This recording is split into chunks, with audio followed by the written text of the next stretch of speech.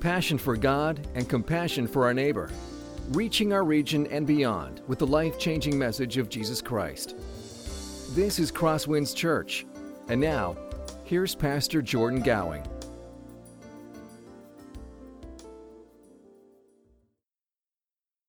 We're going to jump into 1 Samuel chapter 4 this morning. 1 Samuel chapter 4. If you have a Bible, go ahead and open up to that. This passage gets at the heart of one of the greatest problems that faces humanity, not just here in Spencer, not just here in the 21st century, but really throughout human history. This is one of the greatest problems, greatest temptations that is facing humanity, and that is to not meet God on His own terms, but instead to remake God in our own image. So a generation ago, there was this Christian author who said this, and I've latched onto this quote because I think it is so profound, it's so important. He said something like, "What you think about when you think about God is the most important thing about you." And what he meant by that is that it doesn't matter if you say that you believe in God if the God that you actually believe in has nothing to do with the picture of God in the Scriptures. And so you talk to a dozen different people, and if they don't have a view of God that is shaped and transformed by God in the Bible, you'll get a dozen different answers of what God is actually like. And so for some, God is like this magical Santa Claus that sits in heaven. And he keeps his list, and he's checking it twice to see who's naughty, see who's nice, and he's going to bless those who are good, and those who are naughty, he's going to pour out judgment upon them. And of course, the definition of what does it mean to be good or bad is always right below where I am, right? So I'm always going to make the cut. For others, they look at God like He's a genie in a lamp. He's there to grant wishes to us, and then we can put Him back in the lamp when we don't need Him. For others, God is this cosmic referee. He's always keeping score, always got His giant scorecard that He is making sure that we are following the rules. Others, God is like a landlord. He's not present, and yet when something goes wrong, we can just get Him on the phone, and we can expect Him to fix our problems. This isn't a problem for people outside the church and not for those inside the church. This is a huge problem for us inside the church as well. Psalm 14 is describing something called practical atheism or functional atheism. It says that those who are claiming to follow God and yet practically their lives don't line up with the Scriptures. They don't line up with what God has commanded. They're actually living lives that show that they don't actually believe that God exists. So Psalm 14 starts this way: "The fool says in his heart, 'There is no God.'" Notice that the fool doesn't say out loud, "There is no God." The fool is saying that in their heart. They're keeping that to themselves. They're saying that, you know what, I might have the right words, but in their hearts and through their actions, they're living a life that says, you know what, I don't actually believe that God exists. I don't think it's worth keeping His commandments. It's not worth living in fellowship and in communion with Him. And they may look or say the right words on the outside, but according to the Bible, they are fools. And that's what this morning's passage is about. To use the language of Psalm 14, it's about a bunch of fools. 1 Samuel introduces us here in chapter 4 to the people of Israel, and they might act spiritual. They go through these motions that look really impressive on the outside, and yet the way that they are treating God in 1 Samuel chapter 4 shows that they don't think that God is a divine king, but instead they think that God is a lucky charm. And you bring God out to get through the problems that are facing you, and when life is tough, and then you can go ahead and put Him back when you are done with Him. And in all honesty, this has been the norm of the people of Israel for centuries now. If we're looking at the book of Judges, God has been a part of their lives, but yet God doesn't have the place of supremacy in their lives. They call on God when they need Him, and yet soon after, God is forgotten. And so as we approach this text, we're asking the question, well, how's God going to respond? when people persistently treat him in this way. 2 weeks ago, we looked at the story of Eli's sons in 1 Samuel chapter 2. We saw that God is deeply concerned with his glory. Remember, how we live our lives makes a statement about the glory of God, what you think about God, what you actually think God is like. God doesn't really care if you say you believe in God, if the God that you believe in has nothing to do with the true God of the Bible. And we're going to see that that's not just true of the sons of Eli, it's also true of the entire nation of Israel at this moment. They have this twisted view of God, and so we ask ourselves, well, what is going to happen? 1 Samuel 4 tells us the answer. We're going to look at 1 Samuel 4. Our text is really about two different battles in verses 1 through 11, and so we're going to look at these two battles in turn as well. Would you follow along with me as I read aloud, starting in verse 1? Now Israel went out to battle against the Philistines, and they encamped at Ebenezer, and the Philistines encamped at Aphek. And the Philistines drew up in line against Israel, and when the battle spread, Israel was defeated before the Philistines, who killed about 4,000 men on the field of battle. And when the people came to the camp, the elders of Israel said, "Why has the Lord defeated us today before the Philistines? Let us bring the ark of the covenant of the Lord here from Shiloh, that it might come among us and save us from the power of our enemies." So the people sent to Shiloh and brought from there the ark of the covenant of the Lord of hosts, who is enthroned on the cherubim. And the two sons of Eli, Hophni and Phinehas, were there with the ark of the covenant of God. As soon as the ark of the covenant of the Lord came into the camp, all Israel gave a mighty shout so that the earth resounded. And when the Philistines heard the noise of the shouting, they said, "What does this great shouting in the camp of the Hebrews mean?" And when they learned that the ark of the Lord had come into the camp, the Philistines were afraid, for they said, "A god has come into the camp." And they said, "Woe to us, for nothing like this has ever happened before. Woe to us, who can deliver us from the power of these mighty gods? These are the gods who struck the Egyptians with every sort of plague in the wilderness. Take courage and be men, O Philistines, lest you become slaves to the Hebrews, as they have been to you. Be men and fight." So the Philistines fought, and Israel was defeated, and they fled, every man to his home. And there was a very great slaughter, for 30,000 foot soldiers of Israel died, and the ark of the covenant, the ark of God was captured, and the two sons of Eli, Hophni and Phinehas, died. Let's pray. Father, we thank you for your word, and it is such a gift to have a God who speaks. Even as we saw last week in 1 Samuel 3, what a good gift it is to have a God who speaks to his people. And this morning, God, we ask that you would do just that as we open up your word, that you would speak to us, that you would use this text to accomplish your purposes in our lives. God, for those of us who need to be comforted, we ask that you would comfort us with the grace of the gospel.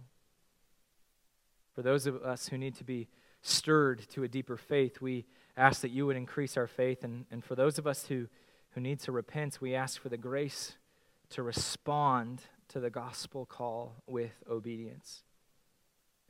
God, we thank you that you know exactly what we need, and that through your Spirit you are sufficient to bring these things about. Help us, God. It's in Jesus' name we pray. Amen. All right, so let's look at the first battle of Aphek. And to this point, as we've been working our way through 1 Samuel, we've seen how God is preparing a future leader of the people of Israel to focus on Samuel. And Samuel's role is to bring the people of God back to himself. And when we get to chapter 4, we actually zoom out and we look at the state of the people of Israel as a whole. We're not just looking at the brokenness of the ruling family of Eli and his sons, but the brokenness of the entire nation of Israel. Chapter 4 opens with this battle that's about to take place between Israel and a nation that has quickly become their mortal enemies, and that's the Philistines. Let's go ahead and throw this map up here. This will show us a little bit of what the Philistines were like. Surprisingly, the Philistines were not Canaanites originally. The Philistines, if you see this blue line going through the Mediterranean Sea, this is the migration pattern of the people that eventually become the Philistines. And I know that this is exactly what you expected to look at on a Sunday morning as you gathered in church. Migration patterns from 1200 BC, right? This is important, I think, because it shows us that the nation of Philistia, is they're a thorn in the flesh of the people of Israel, and yet they're not Canaanites. They have a lot more in common with the people of Israel. Like the Israelites, they've just recently moved into the land of Canaan. And actually, this takes place about 100 years or so before our passage. So in about 1200 BC, that's when the people of Philistia start to come into the land and begin to make settlements. In the pink land is the promised land to the people of Israel, and they begin to settle in the southern parts of that land. And already you can see that conflict that's starting to come between the people of Israel and the people who become their mortal enemies, the Philistines. At roughly the exact same time as they are entering the land from the east, we have this other warring nation that's coming in from the west. And this is the land that's been promised to the people of Israel from God. And the very presence of the Philistines in the land of Canaan creates this tension. Is God going to keep his promises? We have God keeping his promises with the people of Israel as they're entering into the land across the Jordan, and yet we also have this nation of Philistines who has begun to settle as well. By the time we get to 1 Samuel chapter 4, let's go ahead and throw this next map up. 1 Samuel 4, the Philistines controlled the coast of the Mediterranean in the land of Canaan. And this is kind of hard to see from the colors, but you can see here there's a little bit of gray, and that gray shows like the heartland of the Philistine territory. And then there's a little bit of yellow, and you can see the yellow right here that shows where they've begun to expand their territory. Up at the very top is Aphek and Ebenezer. And so they've begun to extend their territory. They've begun to expand into the region that has been promised to the people of Israel. Now this place, Aphek, is taken over by the Philistines before our text. It's about 20 miles north of the heartland of the Philistine territory. And Aphek is an important city. It's an important city for a number of reasons. One is because it is located on the most important highway in the land of Canaan. This highway that goes all the way from Egypt and then curves around into Europe, Aphek is located on it. So anyone who has a say in global politics in that day. But also, and probably more significant for our text this morning, Aphek is located in this narrow pass between the plains of Canaan along the Mediterranean and into the hill country where the majority of the people of Israel live. It is the perfect staging area for a full-scale invasion of the land of Canaan from the Philistines. In fact, Aphek is located just about 20 miles west of Shiloh. Shiloh is the de facto capital of Israel at this time. It's the perfect staging area, and the Philistines are threatening the people of Israel in this moment. The fact that they hold Aphek shows how grave the situation is in Israel. If the Israelites don't push the Philistines back, then they are left completely open to being conquered by the Philistines. And that's the scene when we open up in chapter 4.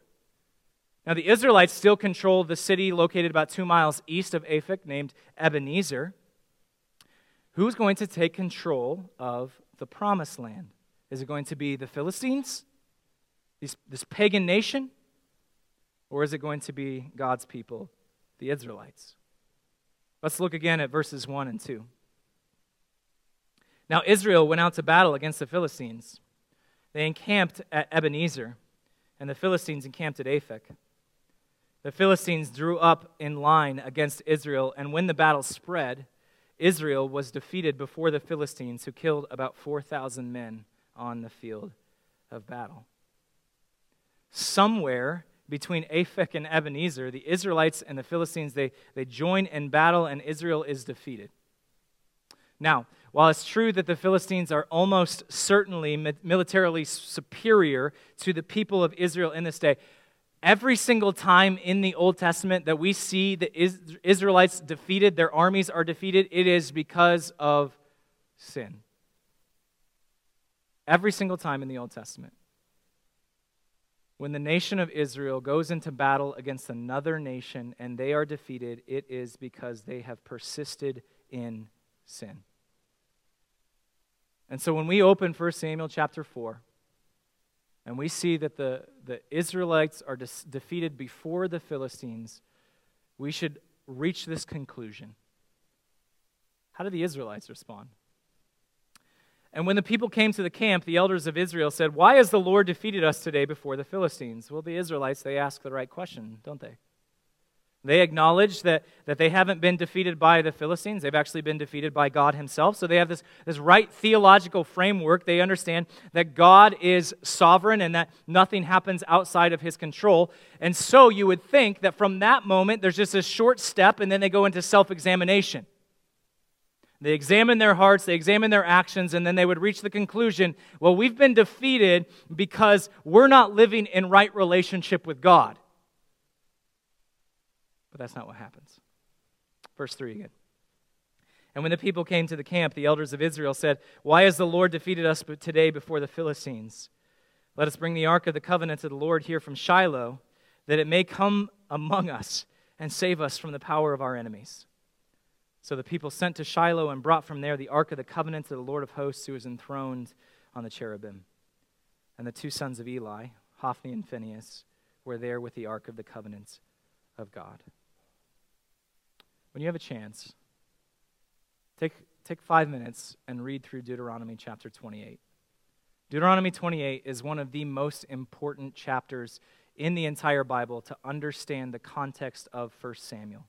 Not just 1 Samuel 4, 1 Samuel as a whole. Deuteronomy chapter 28, God's people are about to enter into the promised land. They're about to renew this covenant with God.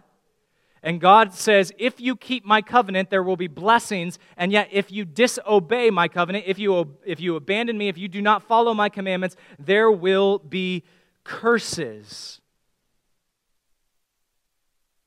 All of the things that happen to Israel in this chapter, and not just in this chapter, but everything that happens to Israel, culminating with the exile at the end of 2 Kings, is predicted in Deuteronomy chapter 28. If the people of Israel will abandon God, eventually they will be conquered by their enemies. And if they continue to persist in sin, then they will be sent into exile. Defeat at the hand of their enemies is a sign that they have abandoned God.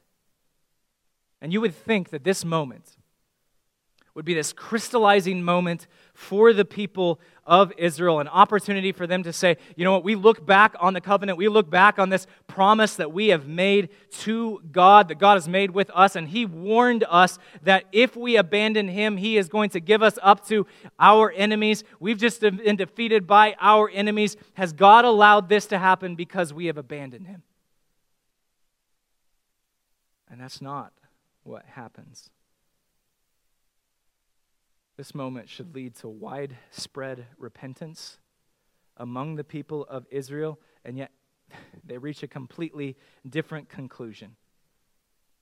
God has allowed them to be defeated because the Ark of the Covenant is not with them. Now, to be sure, the Ark was a very important part of worship for the people of Israel. It was this box. If we can throw that picture up, Will. It's this box that was overlaid with gold that was filled with the tablets that had the Ten Commandments. It symbolizes the covenant that God has made with His people, where God says, I will be your God, you will be my people, that I have chosen you out of all of the nations here on earth, that God has made them His people during the time of Exodus, and all of that is symbolized in this ark. In the worship of Israel, it is put in the most holy place because it is said to be the footstool of God's throne.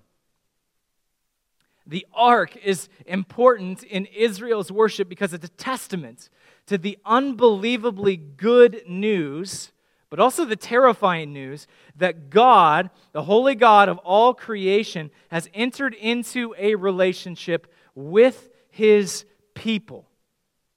And it symbolizes, this relationship with God, it symbolizes that in spite of Israel's sin, God has found a way to dwell among humanity at a distance, but God has found a way to dwell among humanity at long last, just like God's original plan in the garden when He lived with humanity when all things were good. And that's the significance of the ark. Notice 1 Samuel chapter 4 refers to the ark as the Ark of the Covenant. Elsewhere in the Bible, we see it referred to as the Ark of the Testimony. Elsewhere, we see it referred to as the mercy seat. It's because it's an incredible sign of the grace that God has for sinful people, that rather than pouring out judgment upon humanity for their sin, God has a plan to save people from their sin and to bring them into His family. Is that what the people of Israel think when they think of the ark?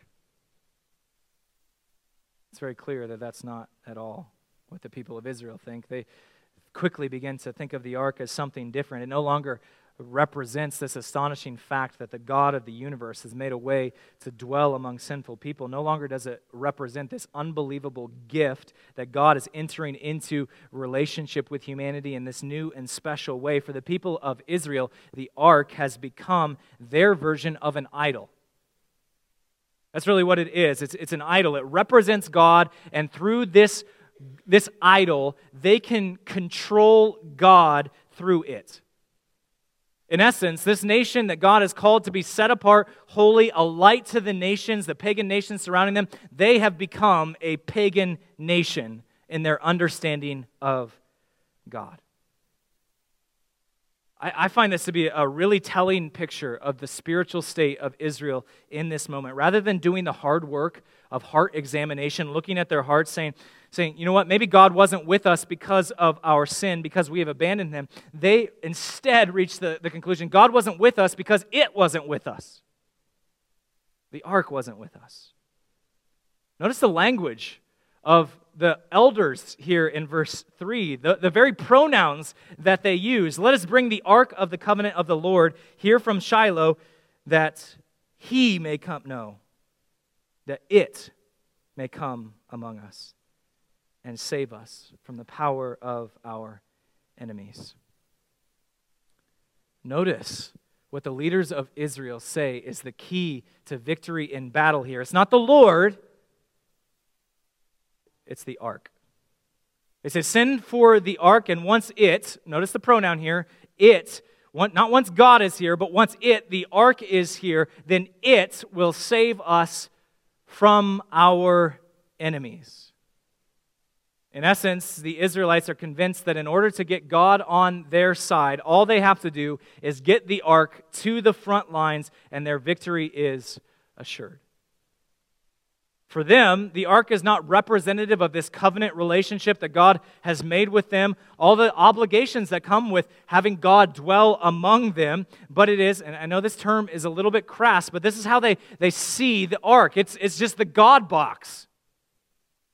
It's nothing more than that. It's a box that they can use to control God, to harness His power, to get what they want. They think that they can coerce God to do what they want God to do. Without any relationship, without any self-examination, no hard work of confession, no hard work of repentance, no obedience is required. Just get the ark, and God will do what we want Him to do. Many of you have probably seen the movie Raiders of the Lost Ark, Indiana Jones and the Raiders of the Lost Ark. This is the heart, the premise of the movie. Nazi Germany is looking for the ark because if they can find it, to quote one of Indiana Jones's professor friends, an army which carries the ark before it is invincible. And that's what the people of Israel think. This is something that belongs in science fiction. If we can get the ark, then God will be forced to work on our behalf. For the people of Israel, the ark is nothing more than a good luck charm. It's a way to control God. Notice the language in verse 4. They sinned for it. They bring it back. It's an object. It's their mascot. It's nothing more than that. Once it arrives, they will be invincible. Is that how God works? That if we just do the right things, God is forced to do what we want? Notice this contrast in verse 4. As verse 4 begins by describing the significance of the ark. It emphasizes that this is a holy thing because it represents a holy God. It points us to this relationship of a holy God with a sinful people. And then you get to the end of verse 4 and it says this, and the two sons of Eli, Hophni and Phinehas, were there with the ark of the covenant of God. The ark represents the presence of a holy God among his people, and yet who brings the ark to the front lines?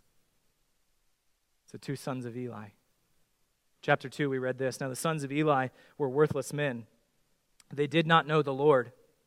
And the sin of the young men was very great in the sight of the Lord, for the men treated the offering of the Lord with contempt.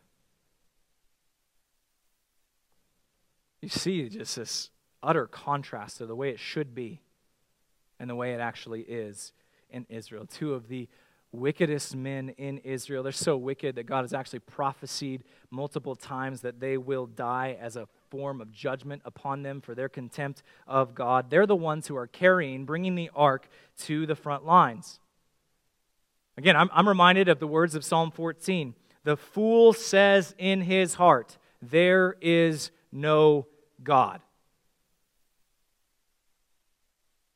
These are two men who might know the right words to say, and yet through their actions, through the way they're living their lives, through their motives, implied in all of this is that they are fools. They have no concept of a God who actually cares about his own glory. God is not a God of the King of the universe, one that deserves utmost allegiance for Hophni and Phinehas. Instead, God is a tool that you bring out when something is broken and you need him, and then you cast him aside when you are through. And I just want us to, before we continue, just say, we have to be very careful of falling into the same error of the people of Israel in this moment. Be very careful of refusing to examine your heart. Be very careful to ignore the call to confess and repent. Be very careful of the hard work, very hard work, yes, but important work of obedience. Be very careful not to come to God on his terms because you're only concerned with what you can get out of him. Honestly, this passage should be a warning to us all that yes, God is long-suffering, and yet at the exact same time, he will not be mocked. Paul makes that clear in Galatians chapter 6. Be careful that you're not a fool, maybe saying the right things, coming to church, and yet functionally in your heart, because of the way you live your life, saying, there is no God. And if we don't heed the warning of this passage, we've already seen what's going to happen. That's what happens in the second battle of Aphek. The people of Israel, they approach God in this way, and it is utterly disastrous. Verse 5. As soon as the ark of the covenants of the Lord came into the camp, all Israel gave a mighty shout, so that the earth resounded. What happens when the ark finally reaches Ebenezer? Well, the people of Israel, they respond with joy and excitement. They start throwing a party. Here, in this moment, they think that the ark has come, and so their victory is now assured. And this moment, it should have led to a great cry, but it should have been a great cry of anguish, of repentance, of falling down on their faces, saying, who are we that a holy God has now come into our midst? And instead, because they have the God box, they think that they can control God, that God is forced to do exactly what they want.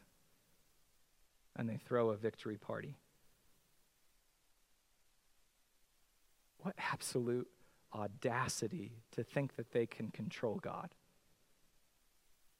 That they can coerce God to do their bidding without a second thought to the notion that He is God and they are not. And the ark enters into their midst and they respond with a party instead of with weeping, which is how they should have responded. The Ark of the Covenant should lead them to fall on their faces in repentance, and yet they party. It's easier to relate to God on our terms than on His terms. And so the people of Israel delude themselves into thinking that they've done exactly what God wants them. They've done something that honors God, and that God is going to honor them for it. A generation later, King Saul learns this exact same lesson. Rather than choosing obedience to God, he instead chooses that he is going to go to God on his own terms. And how does God respond? 1 Samuel chapter 15. And Samuel said, "Has the Lord as great a delight in burnt offerings and sacrifices as in obeying the voice of the Lord? Behold, to obey is better than sacrifice, and to listen than the fat of rams. For rebellion, as is the sin of divination, and presumption is as iniquity and idolatry. Because you have rejected the word of the Lord, He also has rejected you from being king." God tells Saul that appearances are nothing compared to obedience. Surely God would say the exact same thing to the people of Israel in this moment as they bring their ark out into the front lines and throw a party. God saying, "You really think I'm impressed by that?" Verse 6. And when the Philistines heard the noise of the shouting, they said, "What does this great shouting in the Hebrews mean?" And when they learned that the ark of the Lord had come into the camp, the Philistines were afraid, for they said, "A god has come into the camp." And they said, "Woe to us, for nothing like this has happened before. Woe to us, who can deliver us from the power of these mighty gods? These are the gods who struck the Egyptians with every sort of plague in the wilderness. Take courage and be men, O Philistines, lest you become slaves to the Hebrews as they have been to you. Be men and fight." Victory party is so loud that 2 miles away, they can hear it. The Philistines hear it. They say, "What's going on?" And then they hear that it's the ark that has arrived, and they tremble in fear because they've heard the rumors of the God of Israel. Notice that they say gods. It's because these are just rumors. They don't fully understand the true story. And they say, "Woe is us. How are we going to be able to withstand this God?" And yet, rather than this fear leading to them just giving up, as it happens in Joshua, and Joshua, as the people are entering into the land, we see in like Joshua chapter 2 that the people of Jericho, they hear of what God has done for the people of Israel, and they say, "We can't stand against this God." And it leads to their victory. The Philistines have the exact opposite response. They take up courage, and they say, "We're going to fight. We're not going to become slaves to the people of Israel." And we begin to say, well, what's the difference between the people of Jericho and the people of Philistia? Is it because the people of Philistia are better, more courageous people? The answer is found in verse 10 and 11. So the Philistines fought, and Israel was defeated. And they fled, every man to his home. And there was a very great slaughter, for 30,000 foot soldiers of Israel died, and the ark of God was captured, and the 2 sons of Eli, Hophni and Phinehas, died. Look closely at verse 10. Who defeats Israel in verse 10? The text is very intentional. It is very intentional in saying it is not the Philistines. The Philistines are not the ones who defeat Israel. The Philistines fought, but Israel was defeated. The implication is very clear. It wasn't Philistia that defeated Israel, but God Himself defeated Israel. God's defeat of Israel is complete. The results of the battle are far worse than the first battle of Aphek, 7.5 times the number of casualties. The rest of the army is so broken that they scatter to their homes. They don't regroup as they did previously. Not only that, Hophni and Phinehas die, as we're going to look at next week. This is a sign of judgment from God. Most terrifying of all, the ark, what they saw as the way to control God, is captured. And all this happens because the people of Israel refuse to come to God on His terms, refuse to take God and His commandments seriously, refuse to repent of their sin, refuse to walk in obedience, but instead treat God like something that they can control. And because of their arrogance, because of their lack of self-examination, because of their persistent sin, we see a chapter later, maybe 2 chapters later, the Philistines ruled over the people of Israel for 20 years. All because they chose the easy way of trying to control God rather than the hard way of obedience to Him. 1 Samuel is a book about kings. It's about our need for the Lord's chosen king. And we see the Lord's chosen king. First it's David in 1 Samuel, and then ultimately it's Jesus.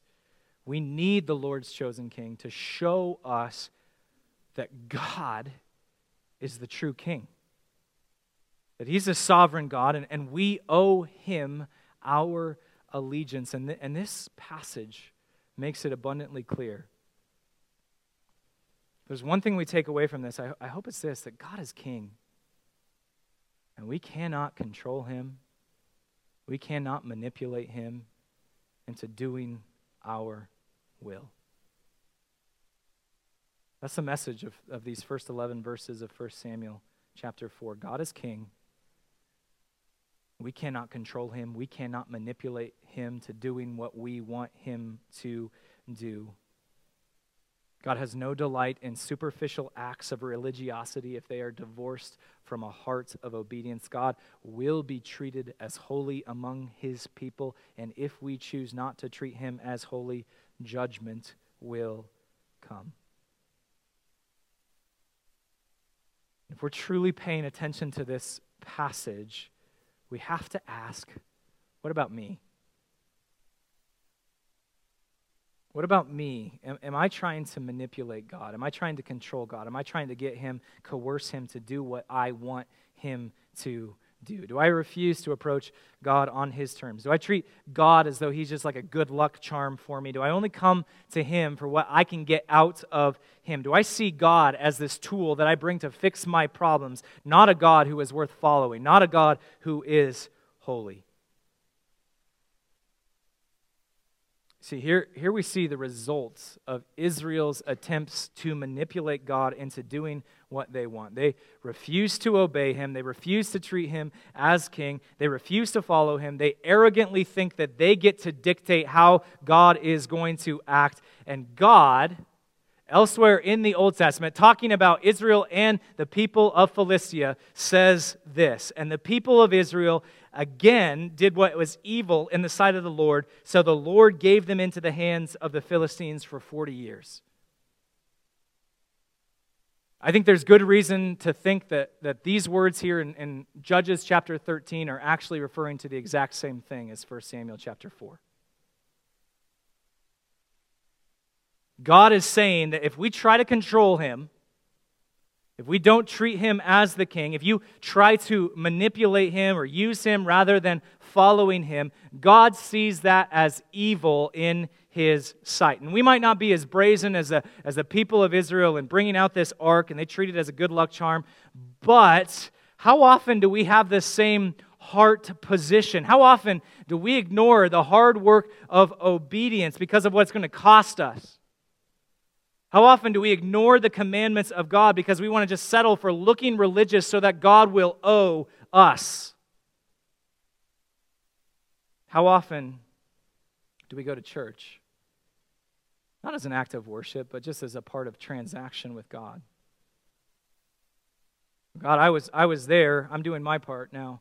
You better do your part as well. This is forever the temptation of those who would follow God, the temptation to substitute external acts that will make us look holy, trying to put God into our debt for the hard work of doing what God actually asks of us. The temptation to treat God as though He exists for my every whim. And so not only do we go to church as a way to get something out of God, but we fast as a way to manipulate God, saying, hey, I'm really serious about this prayer, so you need to answer it. Like the Israelites, we're all guilty of attempting to harness God's power to accomplish our own ends. Politicians suddenly become serious about their faith when they realize how many people will vote for them. Students will pray for a test before a test they didn't study for, so that way they get a good grade. We read our Bibles not as a part of having a relationship with God, but as a way to get Him to bless us. We pray not the priorities of Scripture, but only ever what we want. And through it all, just like the Israelites with the ark, we treat God not as a God who desires a relationship with sons and daughters, but instead as a good luck charm to be brought out whenever we need something to go our way. And this text makes it very clear God refuses to operate on those terms. It's actually one of the reasons why He allows the ark to be captured. It's not because the Philistines are stronger than Him. That's very clear if you've read ahead and you look at chapter 5. It's because Israel has abandoned Him. See, here's the reality. When we attempt to manipulate God or control God to make Him do what we want, we're saying that God is not the true king. I am. That God doesn't have the final say. I do. And we replace the true king of the universe with a fraud, with myself. And I look at my own life, and this is a terrifying thought. Because I see all of the ways that I can fall into this same pattern of life as the Israelites. I want to approach God on my terms, not on His. I want to take the easy path of appearing religious rather than the hard path of obedience, of confession, of repentance. And the reality is that's true of every single person who has ever lived, except for one. Only one has never attempted to manipulate God to get what he wants. Only one has never attempted to control God to accomplish His own purposes for his life. Only one ever chose the hard path of obedience his entire life.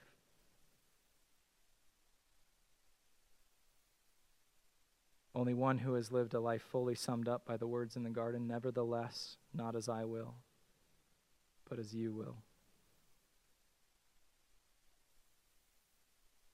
No wonder we're looking for the true king.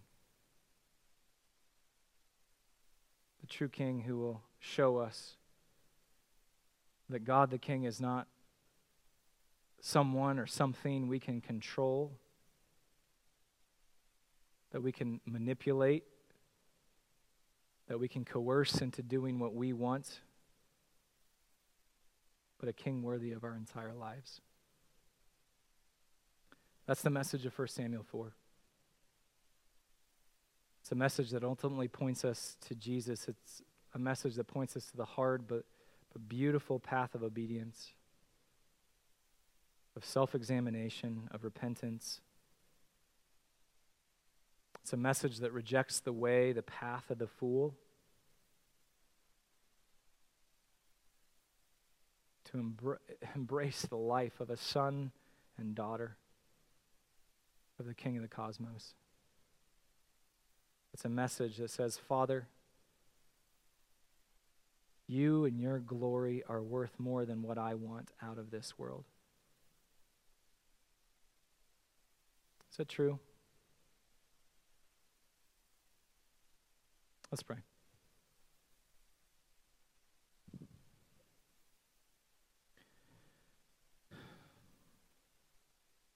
Father, in the midst of this text, I just want to ask for forgiveness.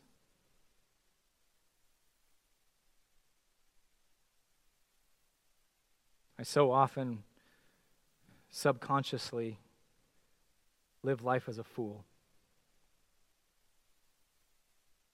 not seeing you as the true King of the universe, worthy of my utmost allegiance, but as a God who is there for my own needs, my own ends, that I can control to get what I want out of life.